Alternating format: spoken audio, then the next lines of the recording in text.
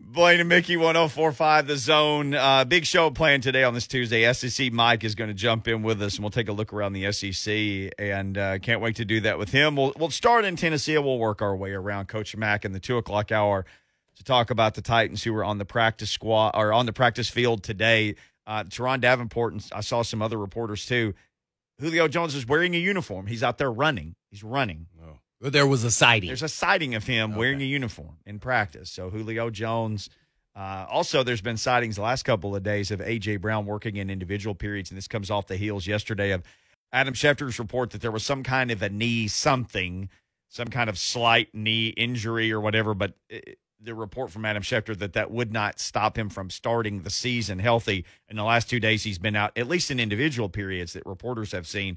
And somebody said yesterday he had naked knees, like no red sleeve, Blaine, not that band that some guys wear around their knee, nothing like that. Both days, him going hard in the individual period. So if you're like, I don't know what that means, when they run through the squares or they do footwork and drills where they just catch a ball on air from someone throwing them passes. So not something where they're out there hitting other people, but the individual periods where they kind of get warmed up for practice. So he's doing stuff. We're still almost a couple of weeks away from the first game of the season. There are guys who are returning to practice. I made this note yesterday. A.J. Brown was back limited. Jeff Swaim was back. Nate Davis, Ben Jones, Danico Autry, which I loved hearing that. Marcus Johnson was back. Matthias Farley. Also Kendall Lamb, who I think a lot of people thought, okay, Kendall Lamb's the right tackle for this team. They paid a little money for him. And then he gets hurt. We haven't seen him for a few days. So it's good to have him back competing at that right tackle spot, Kendall Lamb, too. Man, so we got some starters back there on offense. Yeah, and Danico Autry, which I loved hearing. Yeah, well, okay, we got a whole bunch of guys back. So I think there's a sense of, okay, comfort now in the offense. Let's see now. Let's moving forward, get our timing down and everything else so that everybody's ready to rock and roll come week one, whether that be in playing a series in the last game, not playing at all, but at least you're getting that practice time in. And you can't duplicate games and getting your timing, but you definitely can get back in shape and be confident that it can come pretty quickly once you start playing in games. Other thing we needed to do, and our director of content, Blaine Bishop, reminded me of this as we sat down today, is a lot of our neighbors, a lot of our neighbors to the west of here hurting right now. I've been through a lot, and you said, man, we definitely need to just say something to let them know we're thinking about them. Yeah, no doubt about it. Prayers for all those dealing with the flooding, man. It was horrific, and we just wanted to say that we'll be praying for you here from 104.5, Blaine and Mickey, and all the crews here at every time slot. That we'll definitely be supporting you guys throughout this tough time. Man, it was just kind of crazy to see all that going on, and without saying that we'll be thinking about them and praying for them. Absolutely. One thing about this state of Tennessee, everybody, when something happens, people from all over the state rally to help and to support wherever it is. That's the Tennessee. I mean, the volunteers always coming together here in the South, right? Yes, they do. They step it up. There's already people on the ground there who are helping out, and we look forward to seeing. I'm sure our radio station is looking into some different ways to help. We got an email today, and I need to look that up, and I will, giving us some ways to share information about where you can help, and I'll get that email pulled up here from our guy, Rich Ferris, who's our promotions director, and as usual, it's taken a long time for it to call up. But Community Foundation of Middle Tennessee is a great place. So they're saying that you can go. There's a ways to help page on all of our websites. According to Rich, so 104.5 is on there. Be a page there that would tell you how to help the Community Foundation of Middle Tennessee, supporting communities and the nonprofits that also help. Basically, I guess they're helping the people who help. If you want, you can go to cfmt.org, cfmt.org, or call 615-321-4939. And I appreciate our guy Rich sending this to me. But if you want to help, go to that website or call that phone number. But we wanted to make sure to start the show and to make sure that we are getting the word out and trying to help those people. And we'll tweet out something from the Blaine and Mickey account. Yep. Just so you have all the information. You can go right to it, and that way you don't have to search for it here during the break. Absolutely. I will. I'll get this together and we'll put it out on Blaine and Mickey for sure. That way people can see the information. This news coming out of Chicago, Blaine, we wondered who might be the starting quarterback for the Bears or who might the Titans see. Matt Nagy said today that Justin Fields is going to start and play about a half against the Titans, and they're rolling with Andy Dalton. They said he was as the starter. As the starter to start the season. Yeah, not going to play in the game. Well, and it's kind of interesting. Everybody just is making this assumption that Fields is going to be the starter. They're thinking he's playing coy here. As much as I probably agree with everybody else that Fields probably should be the starter, I think they're thinking, hey, we're a playoff team last year. If we just hold the fort a little bit, we can go with a veteran quarterback. And we don't know who actually knows the offense better. I mean, we saw Fields get hit there and get decapitated there, and he's supposed to turn protection. Here, I'm going to give you a good example. Jake Locker. Same thing happened to him versus the Texans. Didn't turn the protection, didn't know where the blitz was coming from, didn't even know where his hot read was, and got blasted and hurt his elbow or shoulder that game. The non-throwing shoulder. And so that's exactly what happened to Fields. Yeah. So is he actually ready? Does he have the talent? Oh, that's pretty clear to see that. A novice football guy could see that his talent and his upside is there. So it's a matter of, okay, what do you have in front of you? And what do you have on the defensive side? And do you have a running game to help, and I think everybody says their offensive line is lacking. So that tells you, maybe we should lean to Fields, who is more agile. Well, Andy Dalton's not a statue. He's not a runner. Right. But he's not a statue. He can maneuver within the pocket. So it's all about that now. Can he, do the right protections? And then that wouldn't have been a factor on that play. Does he know the offense that much better? So if you think you're a playoff contending team that you were last year, you always are going to side on the air of we're going to go with the veteran until he plays himself out of it. It could be sooner than later, though, with that kind of offensive line. You just don't know. So I really believe him that he thinks that Andy Dalton's the guy. Now, that could always change if Fields goes out there and has we've seen it before, heck performance against the Titans who have dominated, twos, threes, or whoever they're playing on defense. So if he looks good against the Titans defense, I think then that's going to open some eyebrows. But, hey, Chicago, it's a big market and they expect big things. And if Fields, and to be thinking about it, he could probably be the best quarterback that's ever played in a Bears uniform. And that's hard to say with their history. I'm trying to think of when you think of the Super Bowl shuffle, you think Jim McMahon, okay, well, he was a real good quarterback, but he wasn't a great quarterback. Right. You could say Rex Grossman took him to the Super Bowl. He's not a great quarterback. He's just a good serviceable starting quarterback. You could say Jay Cutler was a real good quarterback, but was he a great quarterback for them? He probably has most of their throwing yardage stats. Can Fields be better than that? I'm sure it's a whole bunch of other lists of guys, and we can go all the way to Jim Harbaugh to Vince Evans when I was growing up. I remember Vince Evans. So because I got all the Bears game, the Colts weren't in Indianapolis at the time. So the history shows you that he could be, if not the best, one of the best to ever play in the Chicago Bears uniform. With their history. So isn't that funny? That's kind of interesting, just to even say that he could be that potentially. Wow, man, that's kind of crazy. But then you go back and look, and then they really haven't had, a super stud quarterback. I can't recall. Now I'm sure back in maybe before I was born or something like that. But Sid Luckman is in the Hall of Fame, but he played in the 40s. Right. So here in recent modern, the last couple of decades, right? Well, in the modern history of the NFL, which Blaine really since 1970, which is more than 50 years now, if you had to say, okay, who's the Bears' all-time quarterback, everybody's going to pick Jim McMahon. Yeah. He's the easy pick, and that's Vince Evans. I don't even know where his numbers are, like compared to the rest of players. It was because of his moxie, his personality, and he was a winner. And now in college, he threw the ball all over the place. At BYU, but oh my gosh, with Chicago, they were a run-based offense with a great defense. Dude, Jim, I pulled this up. Jim McMahon never in a season threw for 2,400 yards.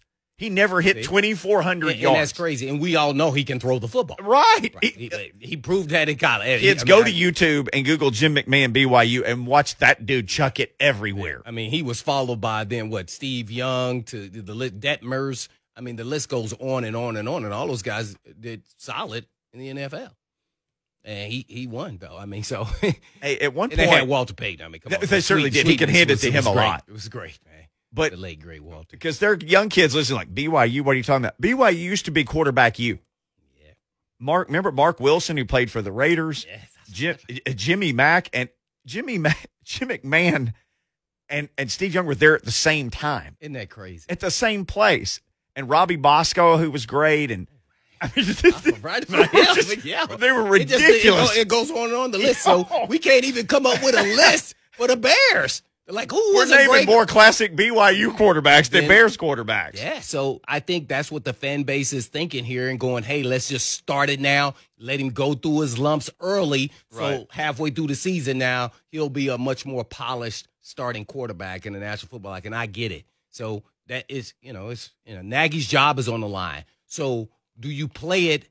You play the veteran first, let him fail, and then you have the excuse of I had to play a young quarterback? Or do you start off with the young quarterback and put your job on the line with the young quarterback initially and say he needs time to develop? But it goes. That's what you sell to the organization. It goes back to what you said, though. If you show the organization like this guy's going to get killed, here's him almost getting killed against the Bills. He's going to get killed in a regular season game until we can get him up to speed. Okay, so Andy Dalton, and poor Andy Dalton's like, so I can get killed. But Andy Dalton's seen enough. He'll audible protection over there. Get rid of the ball. Just get rid of the dang ball. Yeah. So. What do they call him? The red what? Red rifle, right? Yeah, the red rifle. I almost said red rocket. The red rifle. I've been waiting for someone to say that. I know. Okay. Wow, what is that? I mean, it would just be like a redheaded person throwing a football. Very hard. I was just making sure it wasn't. Worth a Google. No. Don't do it. I need to Google that? Oh. Jim McMahon threw for, in his whole career in Chicago, he threw for 11,203 yards. And if we went back 50 years and said, who's the Bears quarterback, everybody's picking him. He threw for 11,000 yards with the Bears. Now, he stayed around long enough. His career total was 18,148 yards. And he played forever, Jim McMahon. Where's that put him in the Bears? We don't know.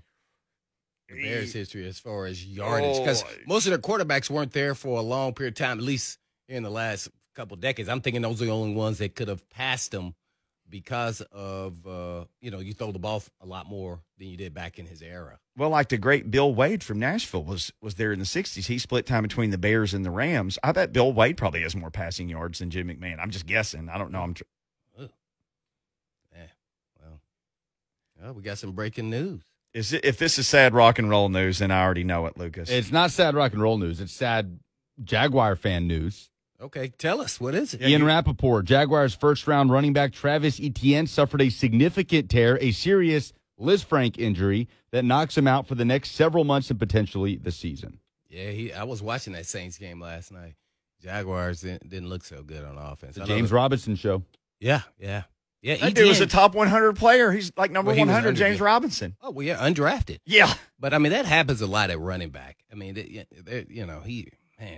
looks really good. He's still, you got to watch on that. That's good for the Titans. Okay. I hate it. I like Etienne, but, hey, I don't want the Jaguars to have anything on offense. No. All right, we got to take a break, but here you go. If you're picking the Bears quarterback, it should be Jay Cutler. He's all-time by a mile, 23,443. Next is Sid Luckman, who played in the 40s, 14,000 passing yards. He's in the Hall of Fame, 14,686. Sid Luckman is like Mr. Bear, one of them with Walter Payton, Gale Sayers, and Dick Butkus. That makes sense. That makes sense. Jay Cutler's got the most passing yards. That's what I'm saying. Jim Harbaugh, then Jim McMahon, and then Mitch Trubisky is fifth. Oh, my. Mitch Trubisky, then Eric Kramer, then Billy Wade. So Billy Wade's still seventh. Oof. And he played, 6 years with the Bears in the 60s. I could do this all day, but we got to get to SEC Mike. We'll take a look around the SEC next here on Blaine and Mickey with the one and only SEC Mike.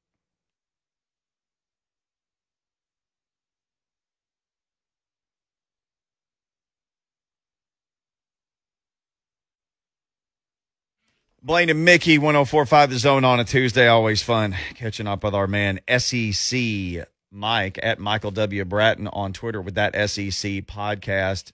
Mike, I don't know if you know this. It's not SEC football, and it might not be the football that, people around here are quite dreaming about, but there's a full slate of college football games this Saturday. Yeah, I've seen the lineup.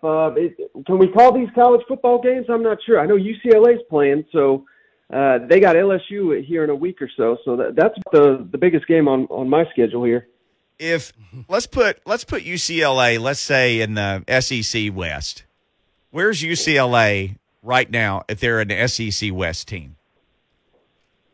They'd be about as good as Vanderbilt's reputation in the SEC. I mean, two to three wins a year, I'd say. Man, that's straight off the top rope. I thought you might have them more like at the Arkansas level or something. No, you're kidding. No, see, that's the thing with Arkansas. It really bugs me when people down the Razorbacks. Oh, I'm from Arkansas. Trust me, I had a front row seat to years of it. Well, I got you. But here now under Sam Pittman, I mean, they've got a solid club, and everyone discounts them because of the schedule. Well, they may have the toughest schedule in the nation, but winning 6-7 games with that schedule, I think in the Pac-12 they may win that league. Well, and Sam Pittman, trust me, if you don't believe in that guy, and I know he wasn't their first choice, and it all happened the way it happened, but he was the right guy for that job for sure. Absolutely. Vols haven't named a quarterback yet. What's the holdup on this before they just say, yeah, it's Joe Milton and everybody can move on about their business? Yeah, it's pretty fascinating that they don't want to tip off Bowling Green, who I believe went 0-9, 0-10, something like that last season, one of the worst teams in college football. So I have no idea other than, maybe you just don't want one of the Hendon Hooker or Harrison Bailey to transfer, but where are they going to go? So, I mean, that's the only holdback I can see here. For whatever reason, Josh Heupel does not want that information out.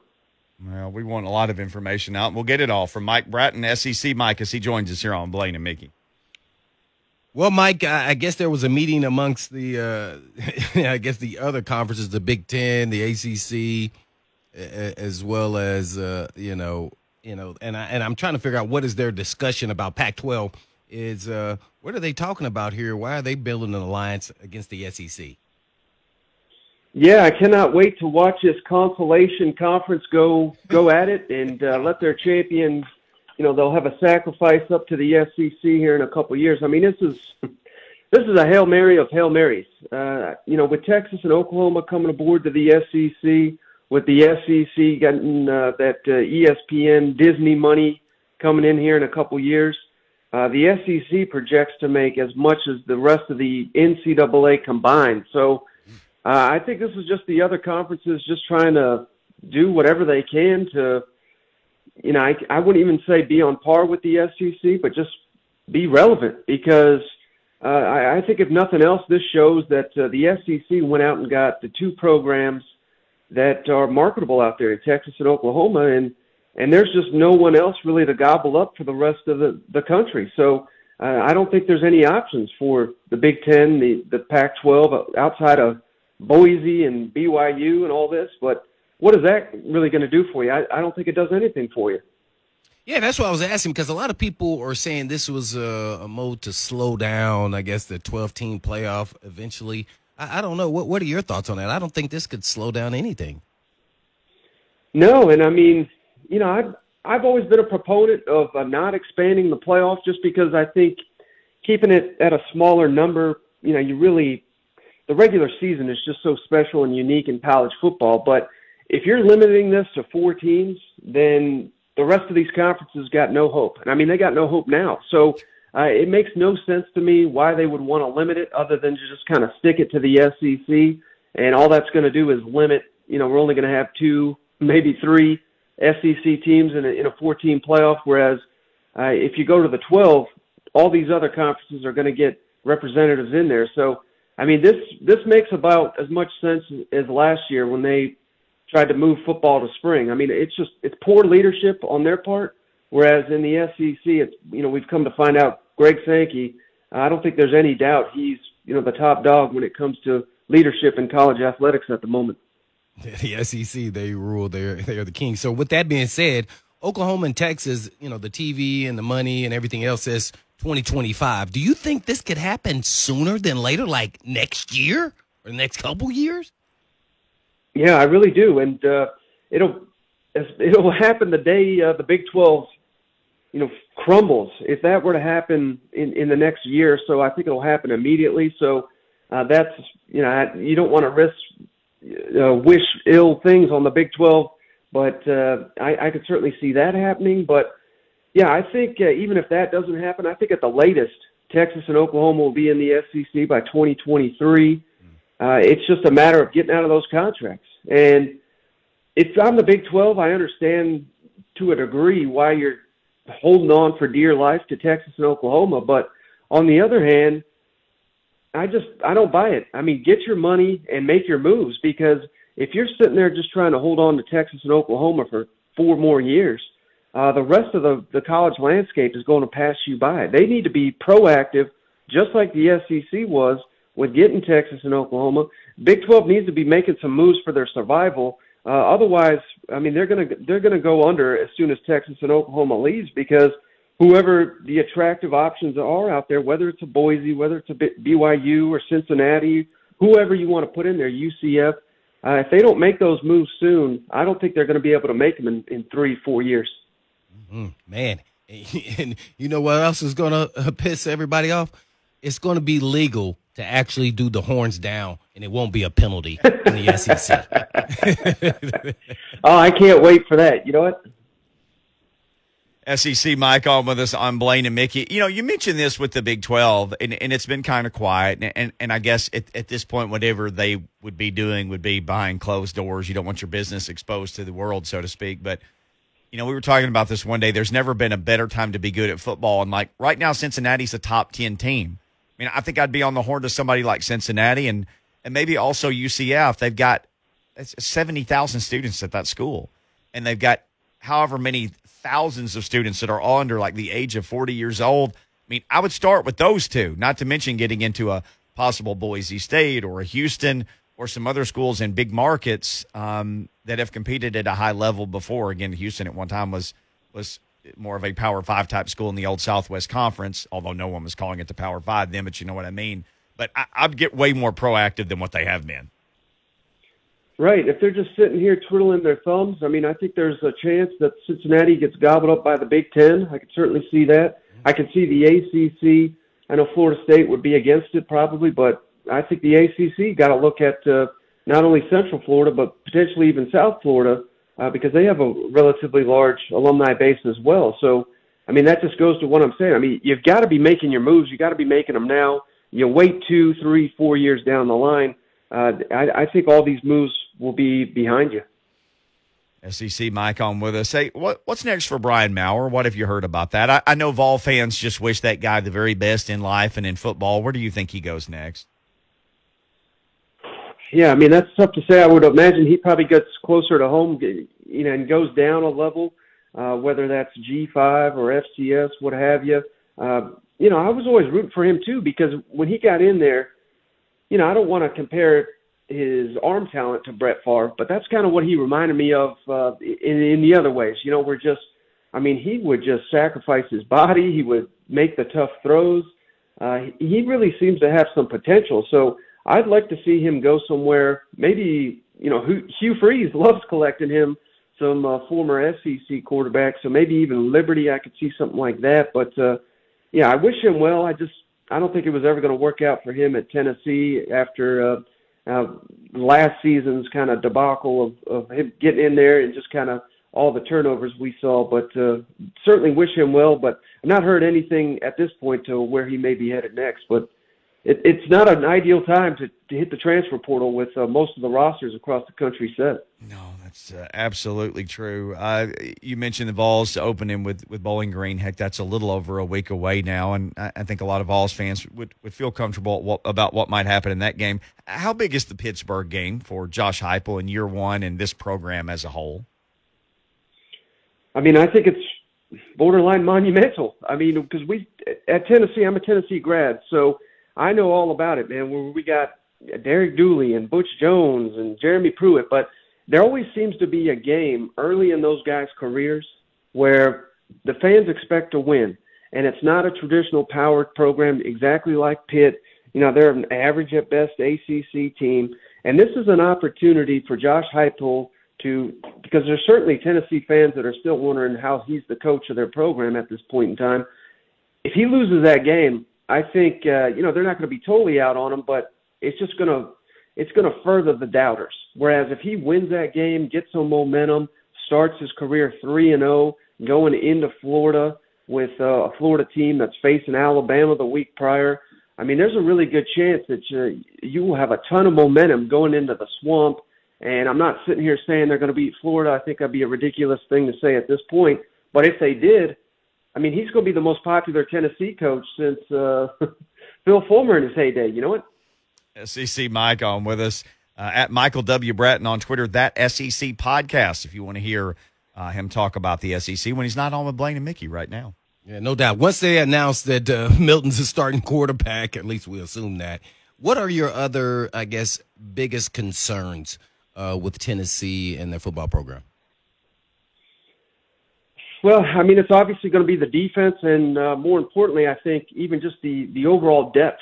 And Tennessee has really, they say in training camp, no news is good news for the most part, and that's certainly been the case. There's been an injury here or there, but Tennessee has avoided that injury bug, so I think that's fantastic news. And that's something that Josh Heupel hit on in his most recent presser, just the flexibility, particularly on that defensive side of the ball, because you don't have full 85 scholarships to work with. So you got to be mixing and maxing pieces there on that defensive side of the ball, and I think that'll be critical. But as I continue to say, I think Tennessee is going to look a lot like Ole Miss did last year, and now that Joe Milton is potentially going to be the starting quarterback, I think that only furthers that. Because at this time last year, nobody was talking up Matt Corral. He was a former All-American in high school, just like Joe Milton, had a huge arm, just poor coaching before that. So Tennessee, I think, I kind of like the move. I didn't think Joe Milton was going to be the guy, to be, fully transparent. But I think it's a gamble in the sense that, it's almost like a boom or bust. And that's what Matt Corral was last year, where several games he was lights out. And, just go back to Alabama. Nobody diced up Alabama's defense like Matt Corral did last season. But at the same time, he threw 6 picks against Arkansas. There were 7 turnovers against LSU. They dropped those games. And I kind of see the same thing in Joe Milton, where you're rolling the dice, but if you get the best Joe Milton you can, I think Tennessee can really upset some teams in the SEC. If he has a meltdown, they could lose to just about anybody. But I think it's going to be a really, really fun season for Tennessee fans one way or another. No doubt about it. We're on with SEC Mike. And, you talked about Lane Kiffin a little bit. You mentioned him and Matt Corral. What do you think we're going to see out of Lane Kiffin as well as Mike Leach, the Pirate, in their second seasons? Do you think, Leach is a good fit for the SEC, or did you see him improve throughout the season and get better? Because they started off like gangbusters, but once everybody figured them out, it seems like they kind of, pumped the brakes and slowed down a little bit. So what do you expect out of Kiffin and the Pirate, Coach Leach? Yeah, people are quick to forget, but at this time last year, we were all saying, well, these first-year coaches in the SEC, good luck. They're not going to win a game because they didn't have spring, and they've got an abbreviated training camp, and there were so many guys going in and out of the lineup with COVID. And, pretty quietly, like you said, Mississippi State, they've had their moments. They almost beat Georgia in Athens late in the season. That was JT Daniels' first start for the Bulldogs, and he threw for nearly 500 yards in that game, and I think they won by 7 points. So I like what I see in Mississippi State. The inconsistency on the offense, like you noted there, is a huge question mark. And more than anything, that offensive line, I mean, time and time again, they were facing 3-man rushes, and they were either giving up pressures or sacks, which is completely inexcusable. So the fate of Mississippi State's offense, I like their quarterbacks. They got 2 good running backs. They've got a number of good receivers, but it's all going to come down to that offensive line. And their defense was, that was a huge question mark, but they were pretty solid last year. So I think Mississippi State's going to be a lot tougher than people suspect. And Ole Miss, Lane Kiffin, I mean, quietly, they led the SEC in rushing last year. And they bring back essentially everybody in that run game. And, we're all touting Matt Corral for good reason. again, if they can avoid the 6-turnover game here, a 7-turnover game there, I think they're going to be in pretty much every football game they're in if they can get that really good Matt Corral to show up week in and week out. So, watch out for the state of Mississippi. I think both those teams are going to be really good this year. Well, let's go to the state of Georgia. Do you think Georgia has finally closed the gap and can take down Alabama, or at least, go to a national championship? That's just all they're asking there in Georgia. Yeah, I mean, this has got to be the year, doesn't it, with Florida presumably taking a step back, and I think Alabama's even going to take a slight step back here. And the path to the East championship, the path to Atlanta is very clear for Atlanta. I know they've been kind of banged up, so would not be – I've been saying all offseason I think Georgia's going to beat Clemson, but now that Georgia's kind of limping into that game, I'm kind of backing off my confidence. I still think Georgia could win, and it would not surprise me at all if they beat Clemson in the opener, but I am prepared for all the hot takes that Kirby can't coach and Georgia's overrated and all this if they lose the week 1 game. But if they lose that one, that's probably going to be the only game they lose. I think Georgia cruises to the SEC championship. I think they win the SEC. I think they win the national championship. It's time for those 1980 jokes to finally die.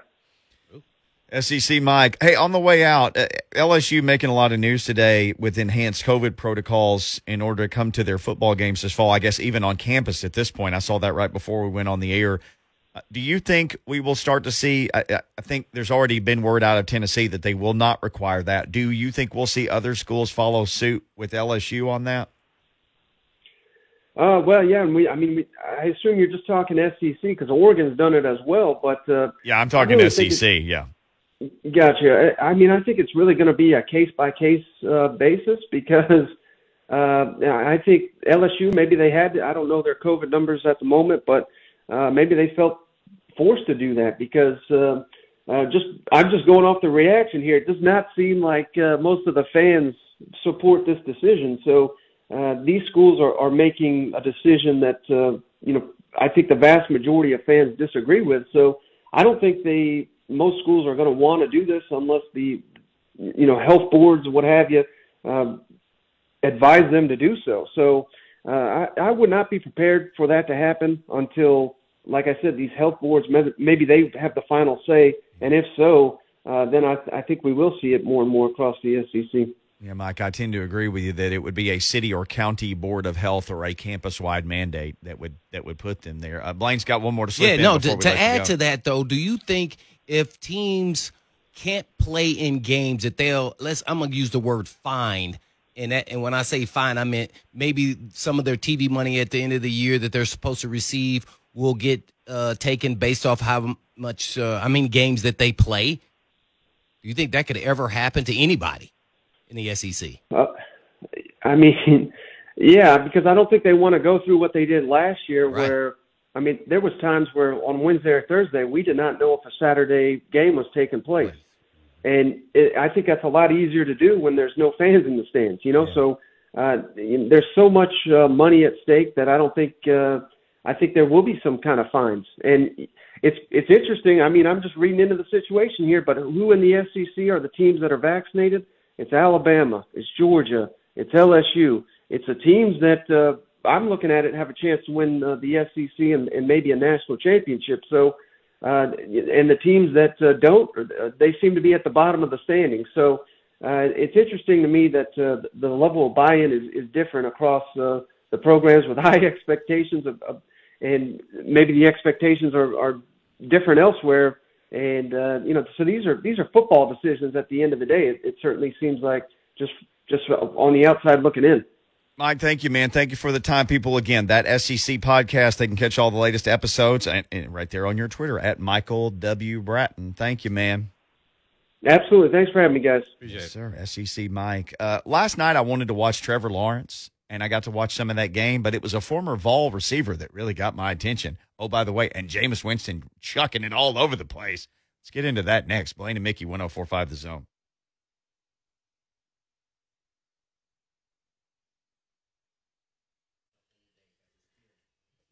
Blaine and Mickey, 104.5 The Zone. I wanted to see Trevor Lawrence last night because I want to feel like I got a handle on what the Jags are going to bring here. And This Urban Meyer thing has just been such a wild experiment. He brings in Tim Tebow, even though I'm sure people said, don't bring in Tim Tebow. He's already cut him, and he signed the one coach that he had to cut, the next day from Iowa, the strength coach. And there have been some other things where he's done and then had to undo things. You watched the game last night. Travis Etienne, they're saying now he's got a Liz Frank injury. You had that, right? Yeah, I and did. People are saying, "Oh, this could be." No, you don't just walk away from a Liz Frank injury. Now they're saying it could be more serious. He could miss the whole year. But the initial reports was it just could be a week or something. That's not a week or something injury. I don't know why people are saying that. Well, and it's kind of well. Here's why I think they say that, because I thought when I talked to the doctors that I could probably play in the next 2 or 3 weeks, but I had to stay off of it. Yeah, and so naturally I was biting at the bit, like I always talk about. No, I'm playing. So after 2 weeks, I'm like, I'm good, man. I feel great. I go out there and run for a day and look great and come back the next day, and I can't even do toe raises. Oh, okay. Yeah. So running was off limit. And I was like, what the heck? And so eventually either you're going to have the surgery or you're going to rest it for, let's say, 4 to 6 weeks with not doing anything. And so that means even longer with rest and getting back in shape and, getting your foot up to par and everything else. So I would err on the side of caution. And if he needs surgery, just to move forward and get the surgery, and he just he's just going to have to miss this season. Right. And they have some serviceable, other good running backs. So got that undrafted guy who ran all over everybody last year, right. Robinson. But they have Trayvon Austin, too, who's an explosive type, player. How they're going to use ETN, I think more running back as well as the slot receiver type guy, dynamic player. So, that's unfortunate for them, but, good for everybody else who's going to be playing them. You never want to hurt, wish ill will or injury to anybody, but hopefully he gets well soon. As we see, the Colts are getting well real quick with their foot surgeries. They're practicing. They're all out there practicing. Yeah, and I believe both of them, Wentz and Nelson, the guard. Yeah, oof. And they looked, they were moving around based off of Twitter. They looked like they were moving around pretty good. I don't know what surgery they had. Oh man, that looked like it was just a scope, nothing major, like no real cuts and putting pins and screws, right? And stuff like that in right. there. Things that make the security people at the airport, like when I go through with you and we walk around the corner, everybody goes, "Hey, Blaine." Yeah, yeah, they all know you. Like, after, the security goes off and they go, well, what? I said, no, it's my plate in my arm. It's not. Like, no, take your belt off. They're like, it's in my arm, man. Right, my belt is off. I'm almost like a major league pitcher out there with your I clothes. can't take off my shirt, man. I don't want people fainting out here, or anything, for good reasons there. Sure. Gun show. Yeah, can't get those guns out of here. Yeah, no doubt. Yeah, no. Yeah, quit playing right there. But anyway, the Saints and the Jaguars, Winston looked really good. He's 9 of 10. Yeah, I thought he was a better passer. I think it's a better fit with Tyson Hill being more the gadget, change of pace guy who can do multiple things. So I'm always fascinated when he can do a lot of different things. I think he should be the quarterback. And then, offensively, the Jaguars did not look good to me with Trevor Lawrence at the helm. And I didn't even like some of the play calling. When I say that, I'm talking about like not the actual play call. They ran him into the boundary and he's right-handed and he's rolling left and he has to throw across it. And I go, well, why did they call that? Like, he's not left-handed. No. He's not Tua. So that shows me awareness of where you're at on the field as a play caller. I know that's not Urban Meyer, but he's trying to let the guys call. I mean, he's evaluating everything. So those are little bitty things, let alone their team needs to be, they got to get better on offense. But if they get it, they have some skilled players on the offense. So hopefully you just get after them on the O-line and slow that development of Trevor Lawrence early in the season. You always talk about, just the speed of the NFL, and there's practice speed, and then there's exhibition game speed, and then there's game speed, and then there's playoff speed. Yeah. And those are all real things. On that play you're talking about where everybody goes to right and he boots and fakes, rolls back to the left. Into the boundaries, so it's a short field. So what are your options to throw, first of all? Then you're throwing across your body. None of this sounds good to me. Did you see how fast that defensive end closed on him? Oh, yeah. It's Wham! No, you just did the wham. Imagine putting a piece of meat in front of a alligator. That's how quickly his jaws will close. That's how quickly that guy went after him, like he was a piece of meat. Yeah, and it's scary. People don't understand the real difference in the NFL is the guys in the trenches and how fast they can actually run. Oh, gosh. You got a guy, skill guy, 4.4 is 4.4. 4.3 is 4.3. But when you see a guy in his first 5 yards is running stride for stride with a 4.3 guy, and he weighs 300-something pounds, you go, uh-oh, this is different. Yeah, here's a good example. When we're at practice, they used to have me or other DB skill guys rush the offensive lineman. And they said, we just want your first 3 steps because your get-off is as fast as the elite pass rushers. Right. Mm-hmm. And if you can block a little DB with the speed, right. I think you can't block them, but with the speed and be in front of them and hold base, then you'll be fine. Mm-hmm. I mean, and it shows out that some of these guys, their first, their get-off in their first 2 or 3 steps is pretty impressive for a big man. I was impressed. I was impressed with the Saints defensive line too, and the second string guys. They were hunting. I'm like, woo! It's there. I mean, maybe because it's on turf, it just looked a little faster. It looked comically fast to me.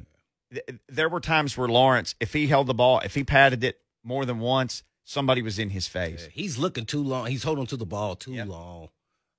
Somebody needs to just say, hey, this. You need to anticipate that the guy's going to be open and throw it before he breaks on his out cut or in cut or whatever. He's waiting till they're open, just like he was in college. Somebody needs to tell him that. Because then I'd start getting rid of that thing like a hot potato. I would too. And be like, oh, you threw an interception. Well, he was supposed to cut right there. He was supposed to turn around and look. I'm like, next, start hitting him in the head with the ball. They'll turn. Boom. And they'd be like, man, get your head around. All right, Lucas is telling us we got to go, but tip of the cap to Marquez Callaway because that rascal was buck wild balling last night. Oh, it doesn't surprise me at all. I was shocked that he didn't get drafted 2 years ago. I mean, guy 6'2", can return punts. That shows how athletic he is. Most of the tall receivers that are back there returning kicks like that. Right. And, he was a good route runner. He's a really good athlete, a real good kid, too. So, yeah, it was good to see that happened. Now he's going to be starting with Michael Thomas out. That's opened the window for him to be a starter, and now he's going to impact the game. All you have to do is seize your opportunity, Mickey, and he's doing that, and he deserves it. No doubt. We'll get into some Titans seizing their opportunity, who was on the field, who wasn't. We'll give you some practice updates. Also, I think Lucas got a little audio from Shane Bowen. We'll hear that in the second hour as well, talking about just the mindset of this defense and where they are now.